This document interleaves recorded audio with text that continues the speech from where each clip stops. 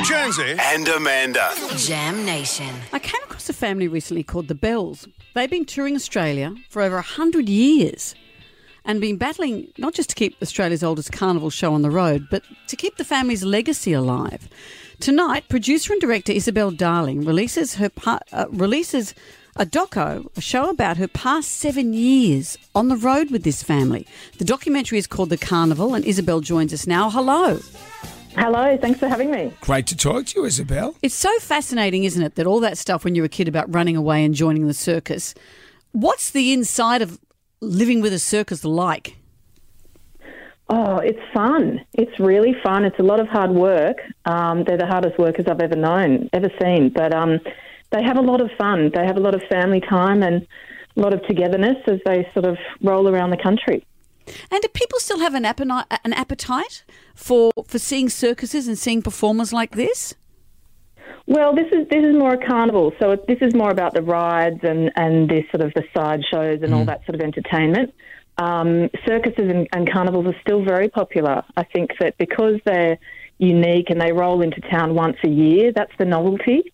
Yeah. I think if it was any more than that, people go, I'll go in 6 months. But because it's that once a year sort of festival feeling and, it's the coming together of community and you go down to the show and you bump into people and it's just that atmosphere. I think that's what really keeps people going back. A lot of the times when you go to those carnivals, you think they've got some sort of ride and it looks like it's just held together with cable ties and masking tape, and you think, I'm not going on that thing.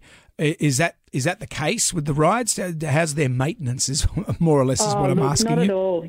Yeah, not at all. I know what you mean. Some of the rides are really scary, but they do so much maintenance. I saw over the years just the amount of paperwork and the bureaucracy they've got to deal with and, insurances. They've got so many insurance problems at the moment with insurance companies leaving Australia. There's lots of issues, but because it's the same people operating the rides all the time, they know every sound it makes. They know when something has gone maybe a little bit wrong. They'll shut it down. It's actually a really safe operation. So, nothing to worry about there. If you're born into a carnival family, is it inevitable you end up being part of that carnival? Can kids opt out? Well, that's what I found really fascinating when I got to know the family. I found this unspoken succession plan that they had in place. It was almost like it's like a dynasty. It's like a monarchy. There's this handing down of the reins to the next boy in line. And when I met them, the kids were teenagers and they didn't really know what they wanted. So there was this really interesting transition to watch the kids kind of grow into adults and, watch who they become and see how the pressures of family really, take their toll on them. Lots of things going on in this world. But, yeah, there's definitely this kind of handing down and we get to see that fully fleshed out in the film.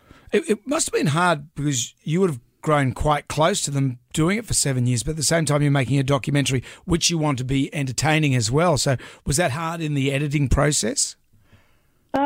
It was actually, yeah, it was hard, and I tried through the years to keep explaining to the family that, I'm not making a documentary on the history of carnivals. I'm making something much more about the characters, and I had to say, this is about you, this is about your family, this is about your arguments and your love for each other and, the ups and downs, and I had to really encourage them to be sort of warts and all. And I think because I have a life and a personal life and was transparent with them about things, we all had to be sort of vulnerable with each other, and there was a lot of trust there.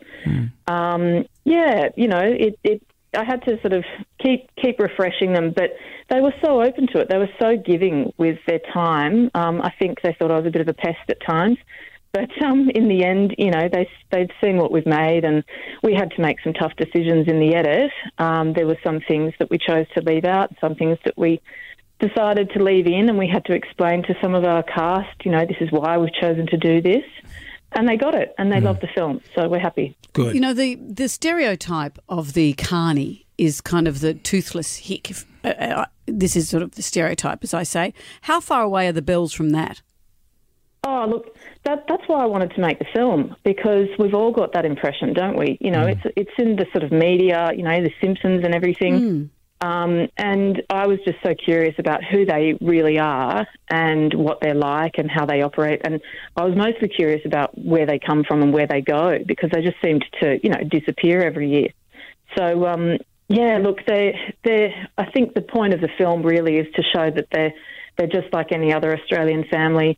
They've got the same battles and challenges and the same love for each other, and they're just operating a business like lots of other Australian families, and they've got lots of challenges that they're facing, but some very different ones. You know, they're battling weather and, you know, fuel prices and all sorts of things, insurance, of course. So, yeah, they're a lovely family. I was very lucky to come across such a nice family. You must have won a lot of stuffed animals in the sideshow alley.